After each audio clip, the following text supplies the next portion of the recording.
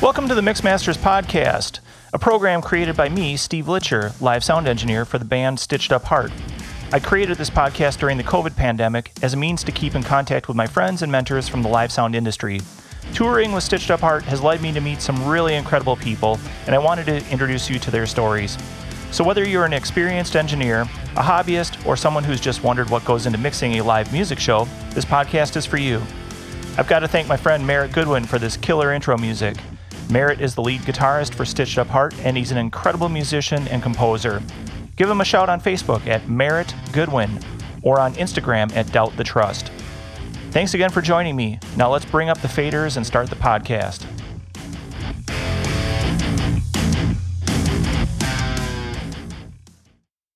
My guest for this episode of Mixmasters is John Tanner. John has spent the majority of his career working as a front-of-house engineer in and around the Flint, Michigan area. He's toured with Taproot, but has spent the majority of his career as the extremely talented and experienced house engineer at the Machine Shop. The Machine Shop is infamous. Bands from all over the world line up to play at the venue, and one of the reasons why it's such a popular club is because of John. As I talked with him, it dawned on me that we are nearly the same age, spent the majority of our careers in the Midwest, and have mixed on a lot of the same gear. Where we're different is he's highly regarded and almost legendary, and I'm still trying to figure out what I am. All kidding aside, John's stories and approach are second to none. I hope you'll enjoy this episode with John Tanner. Hey John, I want to welcome you to the podcast today and thank you in advance for taking time out of your day to be on the show. Well, thanks for having me, man. Been looking forward to it. Well, yeah, not as much as I have, because I have heard just unbelievable great things about you from everybody I talk to. It seems like every guest that I've had has mentioned you or has asked me to say hi to you. But I guess that comes from working at one of the most popular venues in the Midwest for so long. Let's just jump right in here. I'd really like to learn a little bit about your history. How did you get started in music? How old were you? What type of instruments were you playing? And let's go from there. I'm an organic bass player. I'm not a guitar player that got frustrated. I just always wanted to play the bass right from the start. That was my instrument. I knew I was going to be a rock star. That's what I was going to do with my life. Spent a lot of years chasing that dream, had a ton of fun, even became a decent player. Was never great. I played with a few great musicians, those guys that had that special something about the way they played and the way they didn't have to try like me. I could go home and practice the part and get pretty good at it, but it just didn't happen for me the way I saw it happening for a lot of these guys. Eventually, I got hungry, like a lot of musicians do. Couldn't pay the bills, and then every week I was borrowing money from the sound guy to get through the week. Finally, the light bulb went off, and I went, hey, I want to do that, because that guy gets paid every week. Every week. We don't make money all the time, but we always pay him. So that's kind of what forced me in that direction. And then I had a lot of friends that played music, started mixing their bands, a band called Lazy Bones, a local band that was, kind of king of the heap in this region. I worked for them and cut my teeth on every piece of crap gear there was around the state of Michigan. And, I started working with that. And then I had a couple other friends that worked at a local sound company called JR Sound Company, doing regional things, just providing PAs for whatever, and techs for those that didn't have their own. And they told me, you know what, if you just have enough stick-to-itiveness, keep showing up. Just show up. Just keep showing up. He won't have the balls to send you home, and eventually he'll start paying you. And that's what I did. I just kept showing up to the gig, showing up. You got a show? Okay, I'll be there. I'll help you load. And pretty soon the guy just started handing me some money at the end of it. So I work there now. So that's kind of the long, or the short, quick story as to how I progressed into where I got my start in sound. Yeah. Do you remember roughly when you made the transition from playing bass to starting to mix some shows? It would have been late 80s, 89, 90-ish. Yep. Right around then. About the same time, like I said, I've listened to enough of your shows now. I feel like I know a little bit more about you. Very similar time frame as to when we got into it and how we got our our start. And the way it went in that I stayed with this regional sound provider, probably a lot of it was just for fear of if I go out there on the road, I'm on my own and I don't have a gig tomorrow or next week or the week after that when this gig is over. And looking back, I probably should have jumped on a couple of those rides that were available, but I had the sure thing and I liked it. I was having fun with it. I liked the people I worked with and was learning a lot. So that was the route I took. It's always easier to look back and say, I should have done that, or I wish I had done that. I do that with the stock market almost every other day. I look at it and I'm like, oh, if I'd only invested, $10 in Microsoft back in the 80s. Right. But that's the benefit of hindsight, I guess. But you did eventually jump on a tour bus with a band called Taproot, and I'd like to talk about that. But do you want to talk a little bit about you've been at the Machine Shop a long time. How did you get involved in that role? How did that transpire? How did you go from the regional, production company and getting involved with the Machine Shop? Actually the first 16, 17 years that I spent at the Machine Shop, I still worked for JR Sound Company because for all those years, he just rented the PA from us and me. Through a couple of changes there, JR Sound was sort of getting out of the business. I learned a lot from that guy about audio and about how speakers are built and why a box works the way it does. Not enough to be that kind of a guy in a working for a speaker manufacturer, but I understood a lot about it because we did build our own proprietary boxes. And they worked really well for us through the years. We stole a couple of designs from a couple of companies to get our subs built. But now I still use those subs. And that PA, basically, it's MT2s and 4s on the bottom. And then the top is a box made by a guy named Dave Clark, not the musician, but a designer. I think he worked for, I want to say Evie way back in the day. Anyways, it's a Clark mid design with a JBL 2-inch horn.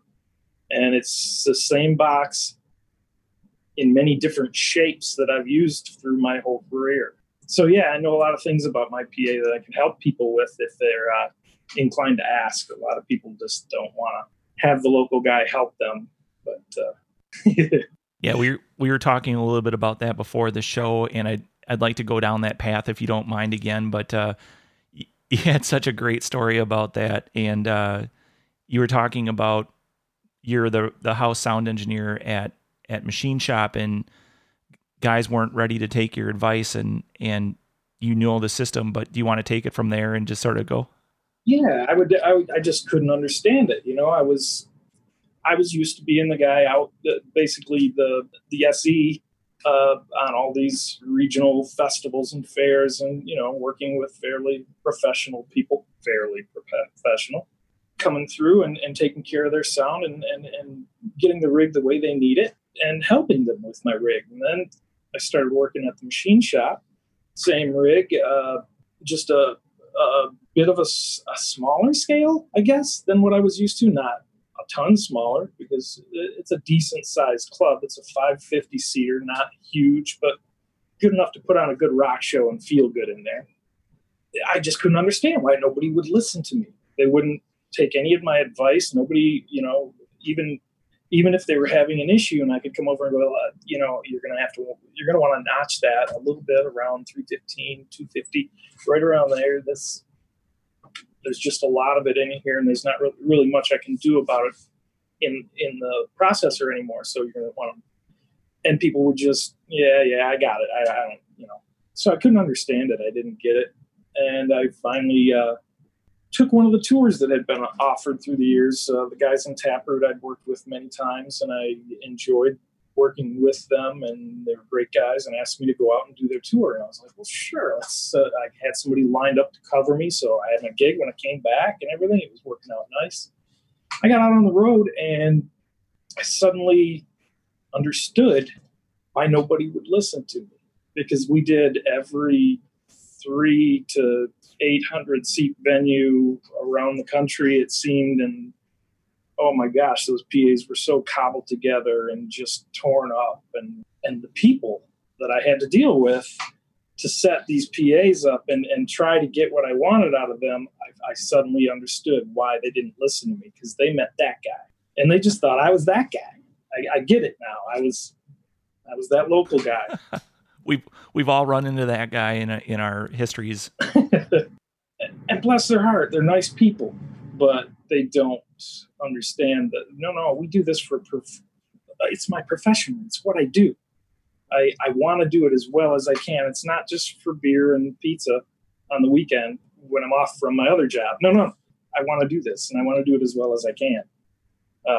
So yeah, it was interesting to learn that mentality. And like I said earlier, it's interesting to me the way that it has evolved working at the machine shop. Initially, the first 4 to 7, 8 years there, nobody wanted to hear my opinion at all.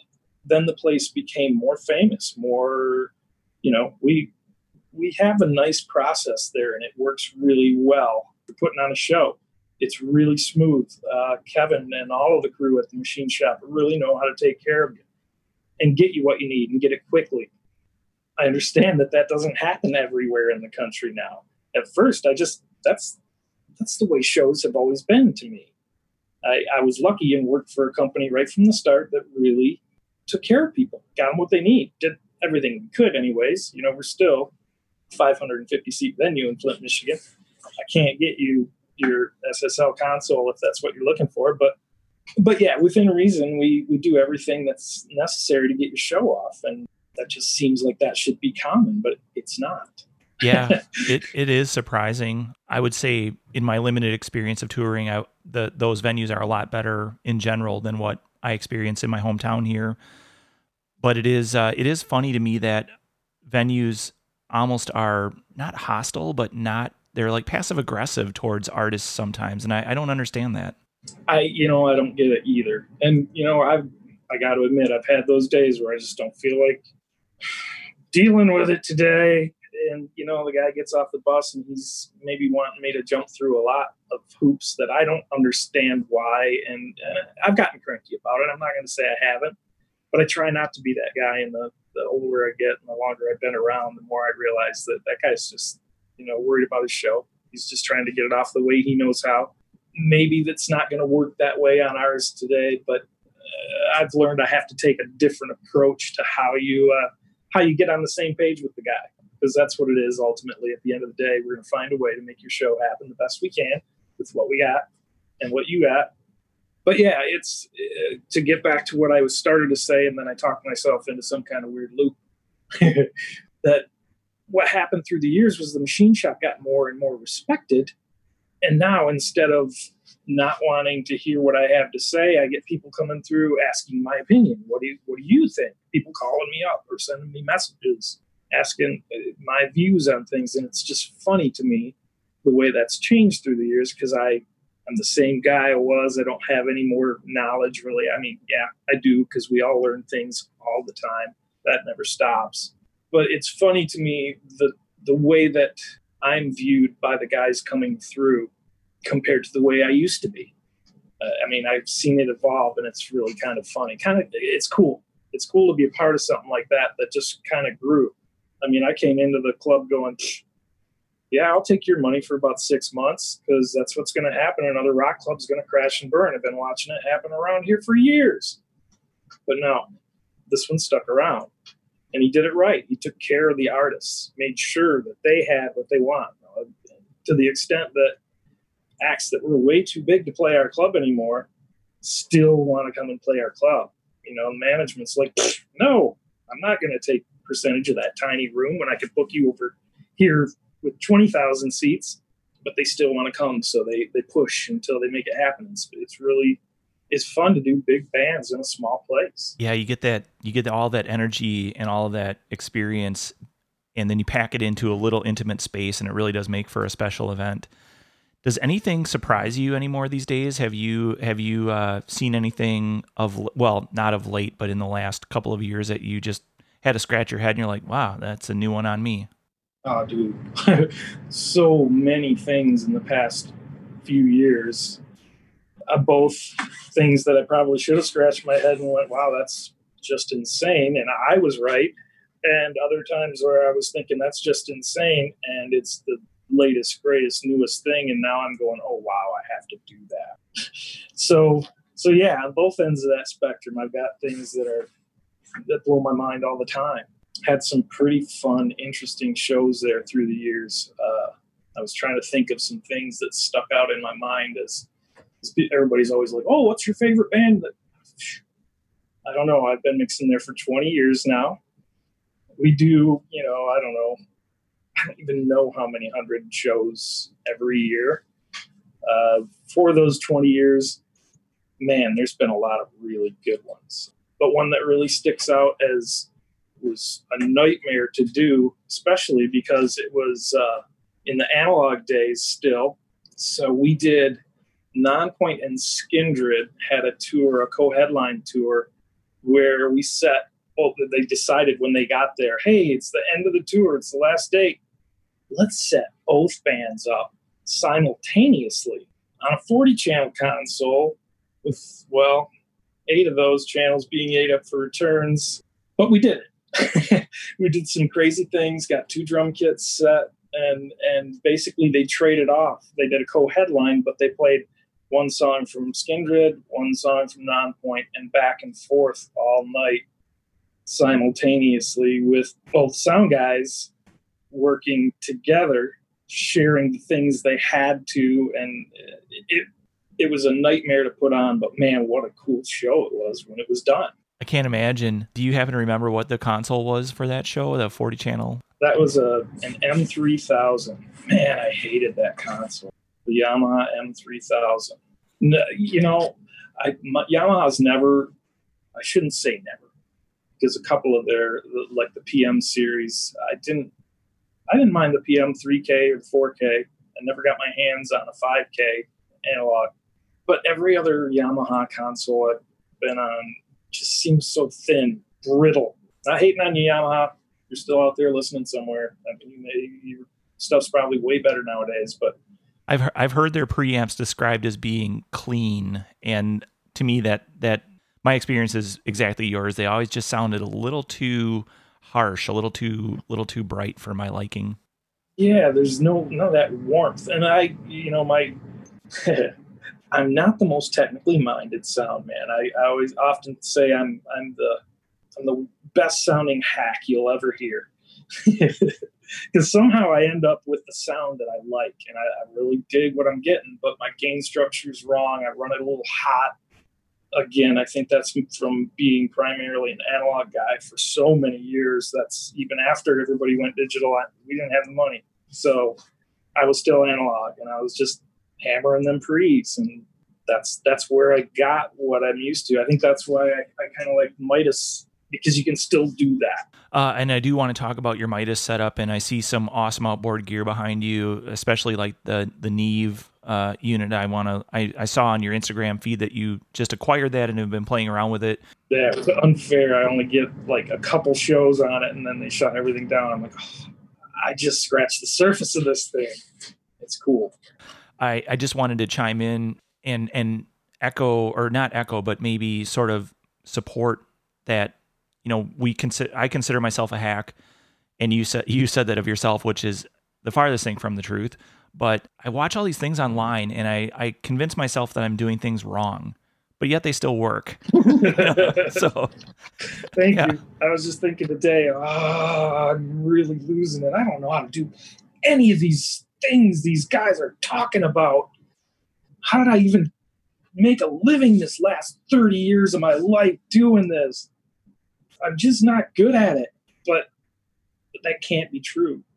Because, I don't know. I've seen some guys that are pretty bad out there still doing it, so maybe I'm not good at it, but I like the way it sounds when I'm done.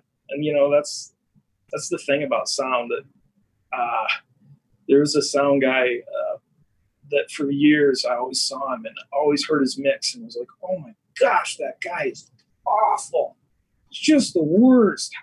Why would anybody hire him? And then we were busy. I got loaned to his company worked with him for a weekend on a big festival and was like, oh my gosh, that guy knows how to use every piece of gear. He knows what he's doing. I always thought he was just a total idiot. But it wasn't. It's a point of view. He's looking for a mix that nobody wants to hear. It's that point of view, that part that can't be taught. He's getting exactly what he wants out of that rig. It just hurts. It's just like, oh gosh, that's bad, dude. But to him, that's what sounds good. Yeah, I always wonder in those scenarios, like, do they have some sort of hearing damage in a certain area, or, that it sounds right to them? But I think I just got lucky. I got that ear that 80% of the population agrees with. That's the only thing I can really say. I'm definitely not smarter than these guys or better at using the techniques. I just am looking for a sound that people like, I guess. I mean, that's my view on it. I would have argued that 80% number, but when I was on the road with Stitch It Up Heart and Steel Panther last fall, Nick Rucker is an amazing front of house engineer. He makes Steel Panther sound unbelievable night after night, and he crushed it at a venue, and I can't remember where it was, unfortunately, or probably fortunately. And this guy came up at the end of the show and he goes, "Hey, are you the sound guy?" And Nick turns around and he goes, Yeah, I am. And he goes, "Man, you got a lot to learn. Your mix just was not sounding good." And I think my jaw landed on my shoelaces because I couldn't believe that this guy was saying that. But it just goes to prove you're not going to make everybody happy no matter how hard you try or what you're doing. No, it's impossible. I stopped mixing for those people a long time ago. I even explained it to them. Thank you. Thanks for your opinion. But they hired me. You go out and get this job. You can mix it however you want. But I'm going to keep doing it the way I do it because that's what gets my family some food tomorrow. So thanks for your thoughts, but go enjoy the show. Yeah, exactly. or my favorite is, I can't hear my son's guitar. Well, the truth is, sir, I could. And that's why you can't. I'm not even going to go there. Let's talk. let's talk a little bit about your touring experience, and then we'll go back to things at the machine shop. So, for a period of time, you were on the road with Taproot. How did you go about getting that gig, and do you want to share any experiences or thoughts from that time frame? Like I said, I'm not sure. I guess I started doing a couple fly dates for them here and there. They had, being a Michigan band, I'd run into them through the years in different places mixing, and got to know them pretty well once they came through the machine shop, and I'd done quite a few shows with them there. And then I'm not sure who it was that actually, no, it was Jared, the original drummer, who initially contacted me and asked if I'd be interested in doing some fly dates, and did some of that with them. Fun show out in the old part of Vegas, Old Town, back where they have that big, the cover down the road and everything. Right at the end of the road there's an intersection, and they shut off the intersection. We did a show there. One of my first experiences flying into Vegas and everything. I figured I had made it at that point. I would have too. It was pretty cool. It was a lot of fun, but I realized how little I really knew there, and how much I had lost being the house guy at the machine shop, because I don't EQ the room anymore. It's done. It's been done for years. I know, and I really don't mess with my EQ anymore. It's there. I shouldn't say that. I do go in and play around with it all the time because I never think it's right.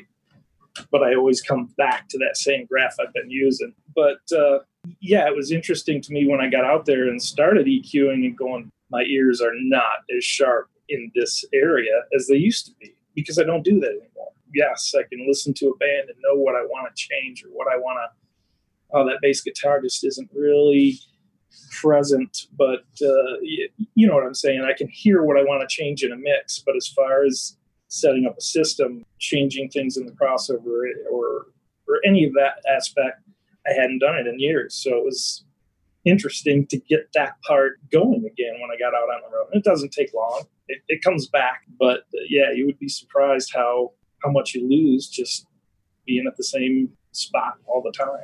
Do you remember, so for those fly date shows, were you speccing out any gear, or were you just using what they had available from the provider?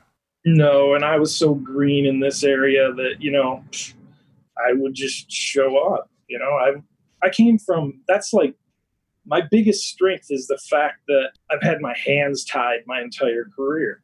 I was always on substandard gear, trying to make it work. It's hard to make it work with cobbled together PAs, but that's what makes you good. That fact that I know that even if you gave me an old PV Mark IV and some crazy cobbled together cables, if you can get me signal through them, I can make a show happen. It doesn't really matter that much. Sure, I'd like to have this or that, or now I know a few of the things that I would like to have. Back then I didn't know because I was using whatever my boss had. And when they asked me to go out, I was like, well, sure, I'll mix it, whatever. When we got there, it was already there. I didn't spec out the gear. Well, then later on when we did the tour, their tour manager was doing it, which part of the way through that run, I kind of took over at least advancing the PA part from him because I'm like, well, why does he keep saying this is okay? And we get here and it's like nothing. He's like, well, I don't know anything about PAs. Well, then why are you advancing that? Let me do that. So I started to advance it, but I was still never that guy that went, well, we want this, or find a way to make it work with what you got. I mean, within reason. If it passes signal and isn't just a bunch of noise, and we'll get a show off. I'm tempted to hold a competition with you to see who's worked on worse PAs over their career. Just to give you some perspective, my first sort of regional touring, and I use the word touring in quotes because it was basically a bar band when I was in college that I did sound for. Their PA was borrowed from a high school choir and consisted of a couple of Bose 802s over some Sonic bass bins and a couple of PV Decca amps, and of course a CS800. So Decca series. Do you remember those? The tan, brown and tan face. Yeah. That's when PVs got good. Oh God. Remember AMR, Audio Media Research? Yeah. Yes. Their high-tech division. Yes. I worked on a lot of PV gear through the years. Hated it all. But you know what? You couldn't make it stop working. No, and this band tried. It was cheap. It worked over and over again. Never worked good, or it was never. They were never the best at anything. The stuff just wouldn't quit working. I didn't like what it sounded like when it was working. So I don't know if that's a good thing, but it would keep working. I just remember the 60 hertz hum that was omnipresent in every CS 800 that I ever worked on. I will not miss that, nor will I miss the 90-pound rack weight or whatever it was. Didn't you just break that third prong off on those? See, this is the benefit of hindsight. I probably should have done that if it wasn't done. I mean, who cares if somebody gets electrocuted, right? It sounds better. All that matters. Anything for the show.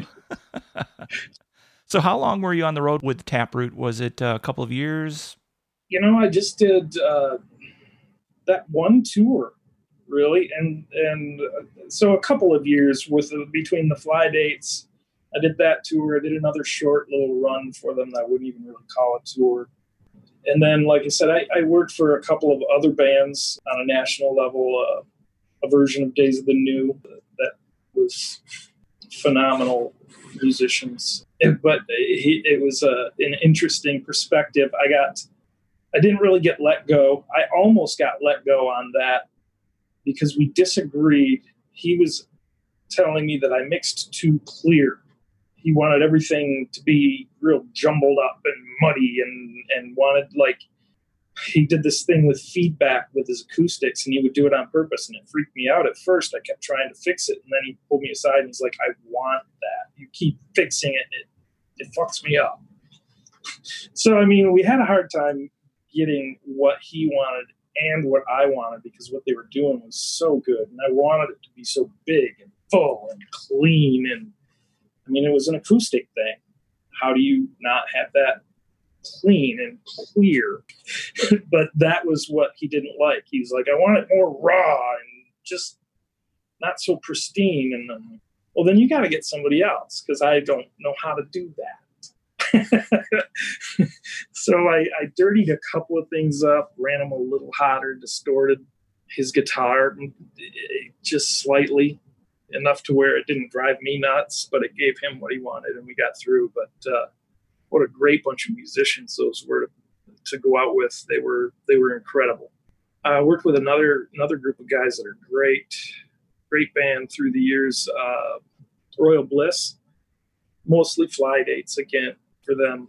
With a place like the shop, it keeps me busy most of the time. I've tried to find people that could cover me when I do take off and do some of these things, but it's harder and harder to find people locally that the owner of the club will accept, which is both a nice compliment, but kind of a bummer when somebody says, hey, you want to come out to LA for a week or two and do this? Or, yeah, I would love to, but I can't, because I got to keep my house gig. It's definitely what keeps me going, keeps the family fed. I get it. That's a nice way to transition back over to the machine shop side of things. So I admit I've not been to the machine shop. I was supposed to be there last summer. You and I were talking about that before we started recording. So I don't really know a lot about the venue. I enjoyed hearing about the speakers, but are you using M32 at front of house these days there? Yeah, I have M32 at front of house. We've got an X32 from Monitor World. I don't like to share pre's. I don't agree with it.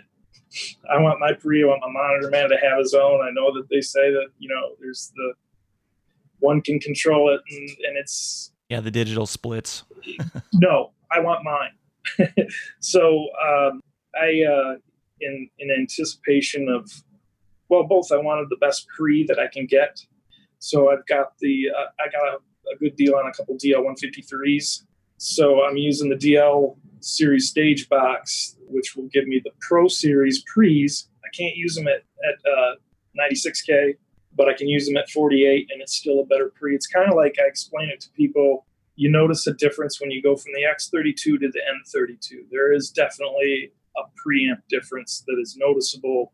It's pleasant, it's smoother, it's a little richer, and you can treat it more like that analog desk that I like. I can hit it a little hard on the front side and get some saturation out of it. It's like that step from an X32 to an M. Again, I noticed the difference when we got the DL153s. It was a little bit richer, a little bit fuller. So we're getting closer. Plus, I'm going to have to talk Kevin into getting me a Pro 2 soon.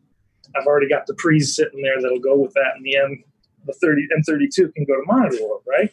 So down the road, we have plans, we have things in the works. But no, we've got the nice pre's, so I'm really happy with the way it sounds. Again, I spent a lot of years with an M3000 there. This is awesome compared to that. I don't know how many times I came in and had to do my 4 opening bands on the 6 channels that were left because they ate up the entire console in the analog world and wouldn't trust me to chart their console or anything even. It's like, come on, dude. We've been working together for years now. You know that I will get every note back where it was. Let me know. So, yeah, when we finally did get an X32 in there, it was like, whoa, this is a whole new world. Nobody can tell me what I can't use anymore. And but again, like, that's what made me good. Here, you got to do your 4 opening bands. You got these 8 channels. You can't touch the graph. And, well, I guess you can use that top effects unit if you don't change the decay on this. All right. And I'll find a way to make it happen. Usually a little bit better than he did. But that's because of my unfair advantage. That's knowing the PA really well. I think that's a great just desserts that you get to serve up to sort of put it in their face. Yeah, well, not all the time. Some of them come in and just really smoke me. But you know what? That's where you'll find me right straight behind that guy. Because I want to see how he's doing. I don't like to get smoked. It's not cool. That hasn't worked for me. I tried that with Nick Rucker. I stood next to him for almost every show with Steel Panther, and nothing rubbed off on me for some reason. So maybe on the next tour. I've been stealing from these guys for years. Yeah.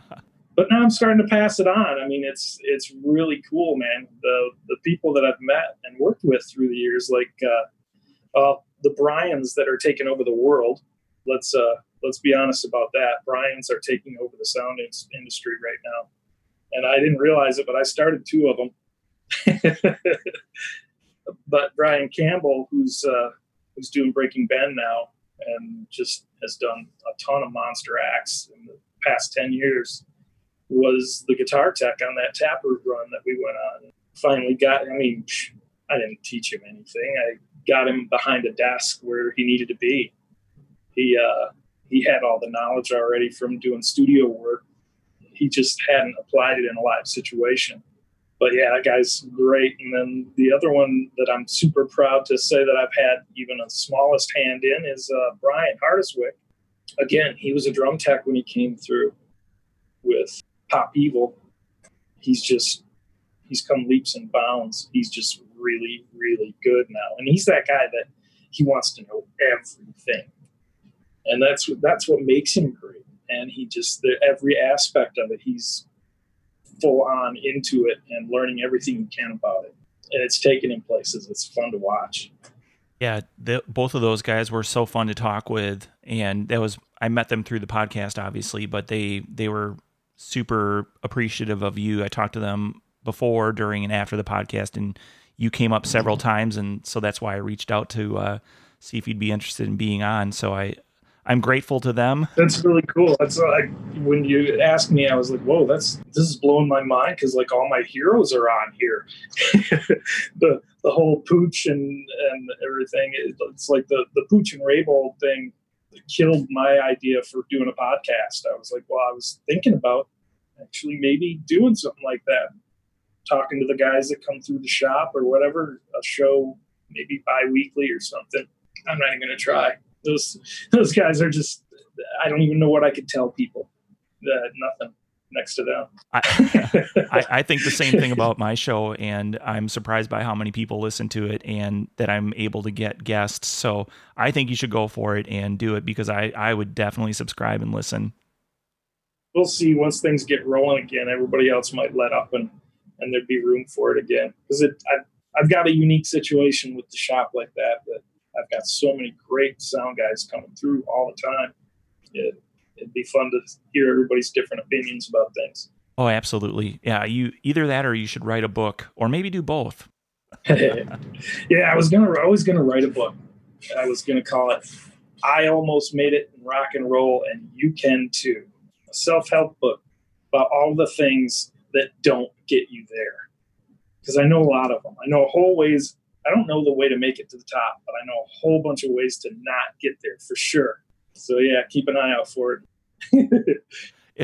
I'm laughing because I joked. I had a sound production company here in Madison for a couple of years, and I started it because I got so tired of using equipment that didn't work and going to venues where everything was wrong and trying to make everything work. And I said, you know what? I'm going to make my life so much easier. I'm going to start this production company, buy everything that I want to buy, get it all set up, and everything's going to go great. That didn't really work out. And now my book,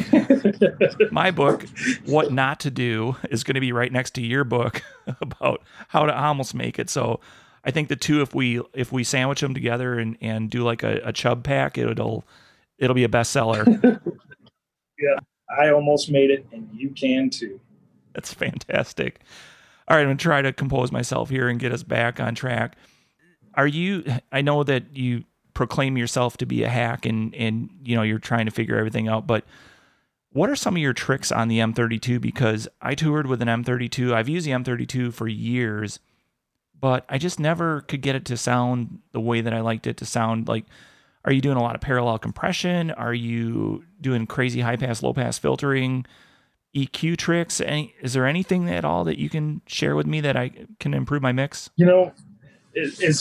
As far as like everything I've been hearing everyone talk about and all these, the parallel compression and things. Yeah, I've played around with it. In some instances I can see where it might help and it might be cool. But in my situation where I'm dealing with, I don't know what I'm mixing next. I don't know what that guitar player is going to do, or whether this guy can sing at all, or, I've got no clue what they're going to give me or what it's going to be like. So I am a less is more approach to almost everything. And in listening to a lot of these podcasts, a lot of I shouldn't say a lot, but quite a few of the ones that I've heard with like bigger guys like the Rolling Stones and some of the Scoville stuff, and that I've heard, a lot of them don't use a lot of effects, a lot less than I would have thought, or at least that's what they're proclaiming. So I'm more that approach, I think. I don't do much to my mix. I don't use a bunch of Waves plugins. Very curious about them. I own some Wave stuff. I've played with it live. Not comfortable enough. I don't like what I've got to change about the way that I mix in the way that I have to use it. Maybe I need a different Wave setup. But I mean, with the Meager setup that I've got with just my, I don't have the dedicated, I've just run it off my laptop. Yeah, you run it native. Right. And I've played around with it, and I like some of the things that I can get done with it, but it's too specific for certain, if it would work in this situation, but not in these 10 situations that I'm going to have in between that. So for my purposes, I don't use a lot of those things. Some of the tricks that I do are just really weird things within the M32 that probably are technically wrong, but they work. I can't explain why. Quiet singers, we've all had that singer, you get this crushing mix that's just sounding perfect, and you can feel it. And then he starts to sing, and it's like, I'm never going to get that on top of this. I can't. And you start cranking his vocal and you gain it up, and as soon as you get into this gain spot, you start getting that 3 to 5K feedback, or even sometimes down into the 1 to 1.6. You just fight with it and fight with it. Well, I found one day when I was thinking about the digital world, well, why don't I just make another one of him and put it over here on this channel I'm not using and turn it up? And I did that, and I could find that I could do that up to a certain point. When I would get it up to about -20, -10 on the fader, again, I'd start getting those feedback problems. But I could add a little bit more without feedback. Now, this doesn't make sense to me, because at a certain sound pressure level, we are going to have that loop come back through, right? Well, not as long as I don't go past that -20 to -10 range with that fader. I can add another one and bring it up, and another one and bring it up. As long as I don't go past a certain range with them, and this I can't explain, it doesn't make sense. Probably somebody out there has the answer, but it works. I have to really fight with it, but it gets that guy that you can't put on top of the mix, and I think it's because I don't have to gain it anymore. I'm not getting volatile in my gain stage. I'm adding more volume after that, and I don't know why I can't bring it right up to unity and but I can add. I've done as many as 8 channels of one singer, and I won't tell you the band, but they are a pretty famous, I guess, band. All right, no, that would be too many clues, and people would know what I'm talking about. But they were noticed in this whole COVID time of things going on in the media. But the guy's just the quietest guy in the world. I can't say that he can't sing, because he can. He sounds fine on the record, but you can't put him on top of the mix. I got him there, but I had to use 8 channels to do it. Now that's my biggest trick, I guess, that I use. It's not real technical, like I say, but it got the job done. I can't say why it works, but it works. Do you put those 8 channels into a DCA or anything like that, or? I've DCA'd them to help me in between, because ultimately the person that can't sing is the guy that talks super loud.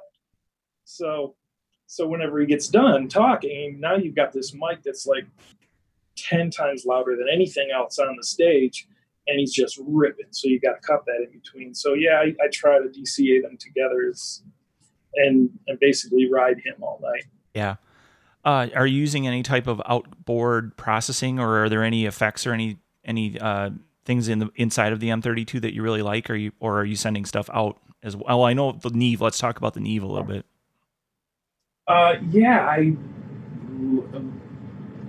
I'm lucky enough now to where I don't work for the sound company anymore, and we don't have to do this the cheapest way possible. Now we're going to do it the best way that we can possibly afford. So it's like, okay, I still can't get the top of the line, but now I can start getting the stuff I want instead of the stuff that I just had to use. So this is a cool situation, something I'd never experienced until the last couple of years. Kevin, the owner, has really kind of let me start speccing this system out a little more and getting the things we want and getting in the right direction. We got some new amps, which were the biggest game changer of anything. I can't believe what changing amps did for me. We had QSC originally, and I used those MX series QSCs for 30 years.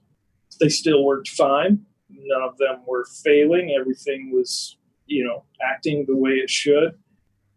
We ran into a whole bunch of Macrotechs that he got in the deal when he purchased me and the rig. From one company selling to another, and then ended up Kevin had to buy the rig for the shop because they didn't pay each other, and there was a big dispute. And so if he didn't want to lose the rig, he had to buy it at auction, and with that, he gets me. So we got all these Macrotechs along with it when he bought this sound company out. So we were going to put these Macrotechs in and finally get big enough power amps, because I was always underpowered. The biggest thing I had was an MX2000 on the low ends. Oh, wow. And that was running 2 boxes, 2 MT2s. So I had all these Macrotechs 5000s, and I was like, let's put these in. Let's put all these in. So we put them in, and oh my God, it sounded awful. It was so thin, and we didn't have the power. I didn't realize the amount of power that these things drew, like 35 amps per 5,000. Okay, we can't really do that. We don't have enough power in the building. We're not going to get a whole new service. So we scrapped that, and I got them to get me the new QSCs, not the MX series, the PLDs. Oh my God. There's low end that I've never, not just more of it, but a part of the spectrum that wasn't there before. It just wasn't there. They didn't go that far down. The old MX series just couldn't do it. And I thought through the years, my old guy analog stuff that I always learned, power is power. You give me some power, a power amp that works with enough headroom, I don't care, I'll get it done. Not true. So not true, because they're both QSC. It's the same amount of power on my mid-high amps, but there's just a spectrum there that's not there. There's frequencies being produced now that I didn't have before, and that was the biggest game changer. It made that PA come to life. Used to have to run it right to the edge just to get the big rock show that you wanted. Now I've only had 2 people clip in the year or 2 that it's been there. It's a night and day difference. And those couple people that did, it's like, wow, brother, you got to back off. That hurts. That's too much. I got sidetracked. You were asking about the master bus processor that I just recently got. I got him to get, that was the next thing. And I wanted something really good. So I went and asked the Bryans and all my friends that are out big and doing bigger things. And everybody kept coming back saying, man, that Portico Rupert Neve thing, the MVP, man, get it, check it out. I can't believe how, I don't know how to use the thing at all. Just setting it flat and plugging it in, it smoothed my rig out immensely without, I've never been a fan of compression. On my mains, I've always had some 160 XTs, the old DBX, the old ones, the good ones, a couple 160s, and I just use that at like a 2-to-1, right in between 2 and 3-to-1 even. And I would use it at like a +10 to +20 on the threshold. So, I mean, I was not compressing. It was just kind of going through it. Because I don't like to hear it. I don't like compression on my mix. This is such a different animal. It smoothed everything out, yet keeps it very dynamic. It doesn't take the life out of the mix the way old compressors did. Or I shouldn't say old, because some of them didn't. But the ones that I've always had to deal with in the past, I didn't use much compression on my mains. I can see me using quite a bit more now, because I can't make it sound bad. I've done some pretty radical things with it in the couple shows I've used it on, and just everything sounds great. It's a really cool piece. So with the Portico, are you taking your left-right mix out, running it through the Portico, and then sending it to your... And then off to my processor. Yeah, interesting. Yeah. Are you a left-right guy, or are you left-right sub? Or okay. I am left-right, and it's just because I've never been in a situation to do anything different. I mean, it's just the way that I've always done it. It's what I'm used to. We're in a place at the shop to where, again, it's a 550-seat venue. We've got too much PA for that room, but I don't see a need for subs on an aux in that we don't need that extra separation. We don't need a 3-way PA plus a sub. We've already got a 3-way. It's so close together that stereo is almost pointless. I mean, it's 30 feet from stack to stack in a concrete room. It's a nightmare room to mix. It's just, I've been there so long that I figured that out. Got my secret spot that I mix to, and the rest, forget about it, or it'll drive you insane. I'm laughing again. I love how you explain things, and because I totally get it, and I can picture it. You paint just a great picture in my mind's eye, so thank you for doing that. I've got, I spent the first 2 years going crazy, trying every kind of EQ and doing this side different from this side. Let's delay this and move this. And it's just a nightmare, and you can't get it to sound right. And you're not gonna. One side of the PA is right against a brick wall with a huge bass bin built in front of it. Don't ask me why. It was there when I got there. I begged to have it taken out. It's not going anywhere. It's going to stay there. But it's a huge hollow step riser built right in front of my subs on the side that couples with the wall. Now, the other side of the PA is out in the middle, nowhere, not against a wall. It doesn't couple with anything. I've had so many people tell me that my subs are out of phase on that side. Had to crawl into the boxes and physically show so many sound guys through the years. Nope, it's not.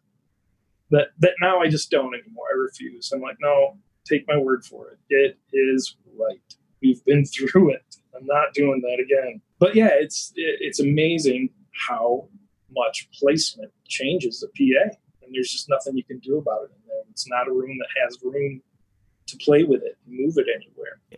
So I overpower it. I mix the middle, call the rest whatever it is. Yeah. And speaking of those PLDs that you've got, I will, for anybody who is doubting anything that John said about those, I will vouch for him. Those PLDs are ridiculous. I did an outdoor show when I had my production company. With one PLD, I ran my subs bridged on, I think, channel CD, and then I had my left-right tops on AB. And I checked the metering on it. I was nowhere near clipping. I'm in an outdoor park with like 500 people at the show, and I'm looking at the power draw on that little amp, and it's pulling like 4.7 amps. Well, you must have been hitting it hard at that point, because I'm amazed at. I'm pretty sure I'm not going to try this because it would be dumb to try, but I'm pretty sure that I could run my entire PA now. All of the main amps, the front of house rig, every bit of my front of house PA off of 120 amp circuit. I know that I could. Watching those amps while they're running, I never see any of them drawing more than 2 or 3 amps at a time. And that's the low end amps when I'm hitting them hard. I mean, I can't believe that I could run it all off more than one of those 5,000s. The amount of power that they draw.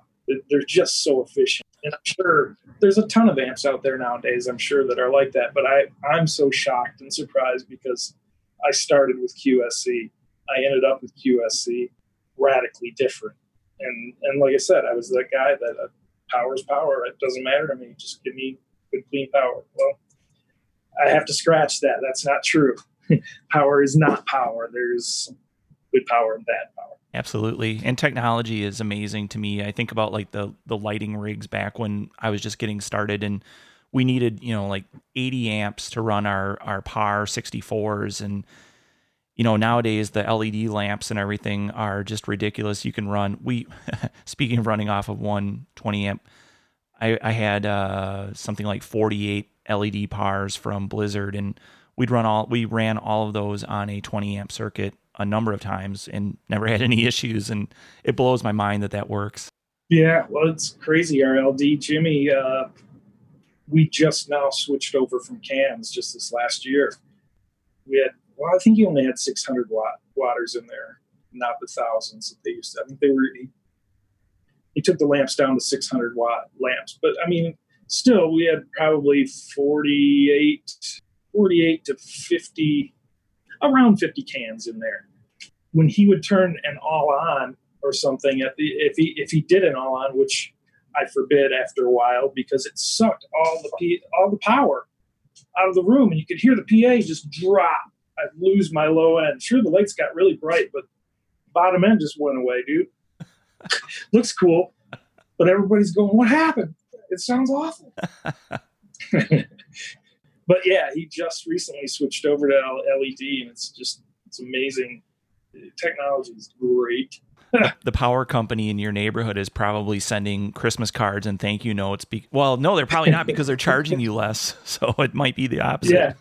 All right, John, we're coming up on just about an hour here, and I really appreciate all the stories that you've shared and the experiences. They're absolutely fantastic. Is there anything that I haven't asked you about that you might like to share, something that we may not know about you, or something that you've done that isn't really super well known?